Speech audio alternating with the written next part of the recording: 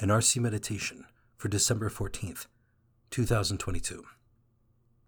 Memorial of St. John of the Cross, Priest and Doctor of the Church.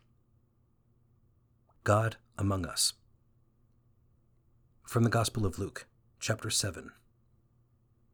At that time, John summoned 2 of his disciples and sent them to the Lord to ask, "Are you the one who is to come, or should we look for another?" When the men came to the Lord, they said, "John the Baptist has sent us to you to ask, 'Are you the one who is to come, or should we look for another?'" At that time, Jesus cured many of their diseases, sufferings, and evil spirits. He also granted sight to many who were blind. And Jesus said to them in reply, "Go and tell John what you have seen and heard. The blind regain their sight. The lame walk. Lepers are cleansed. The deaf hear. The dead are raised.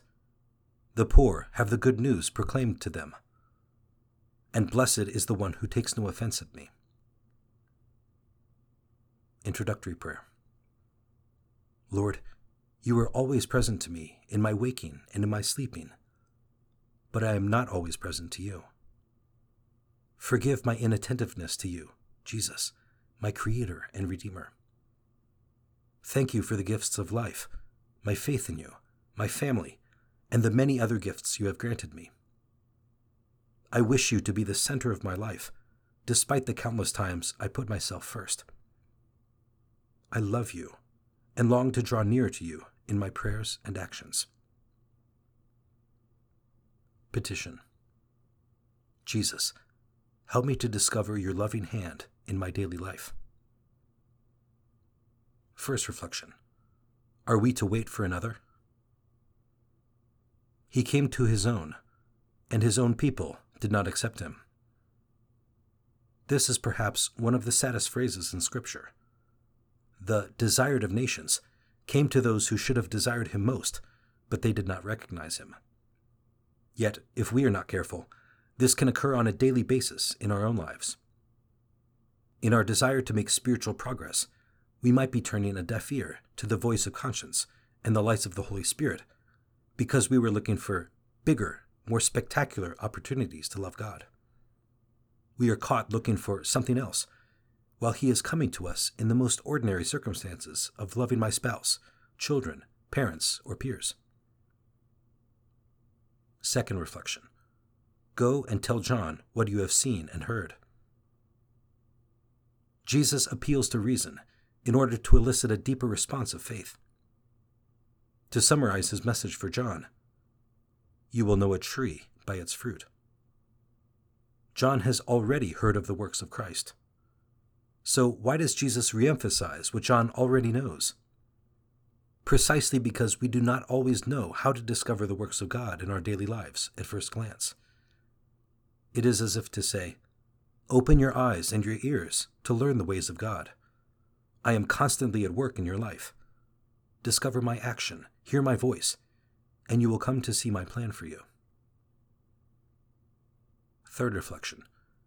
And blessed is the one who takes no offense at me. Remember, this statement is directed to the greatest man born of woman.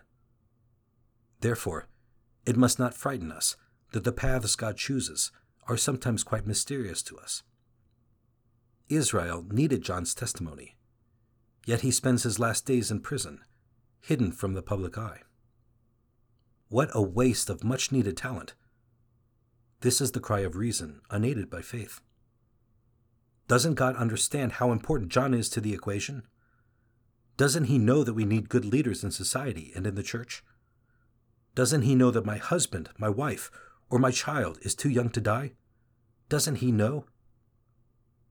It is a subtle temptation to question whether God actually cares about justice in our daily lives, or whether his plan is truly the best option. Satan loves leading us down this labyrinthine path. But faith enables us to cling to the truth that God is indeed all-powerful and all-loving. Faith gives us an enlightened vision to find the way and travel it safely. Am I always able to count my blessings, no matter what happens in my life? Conversation with Christ. Lord, I believe in you because you are always faithful to your promises. You never promised that life would be easy, but you did promise that you would give me the grace to carry the cross you ask me to bear. Sometimes I simply do not want to carry it. Help me to bear it generously with faith and love. Mother most pure, make my heart only for Jesus. Resolution. Today I will visit the Blessed Sacrament and recite the Creed. If I cannot make it to visit our Lord, then I will present myself to him in the quiet of my heart and recite the same.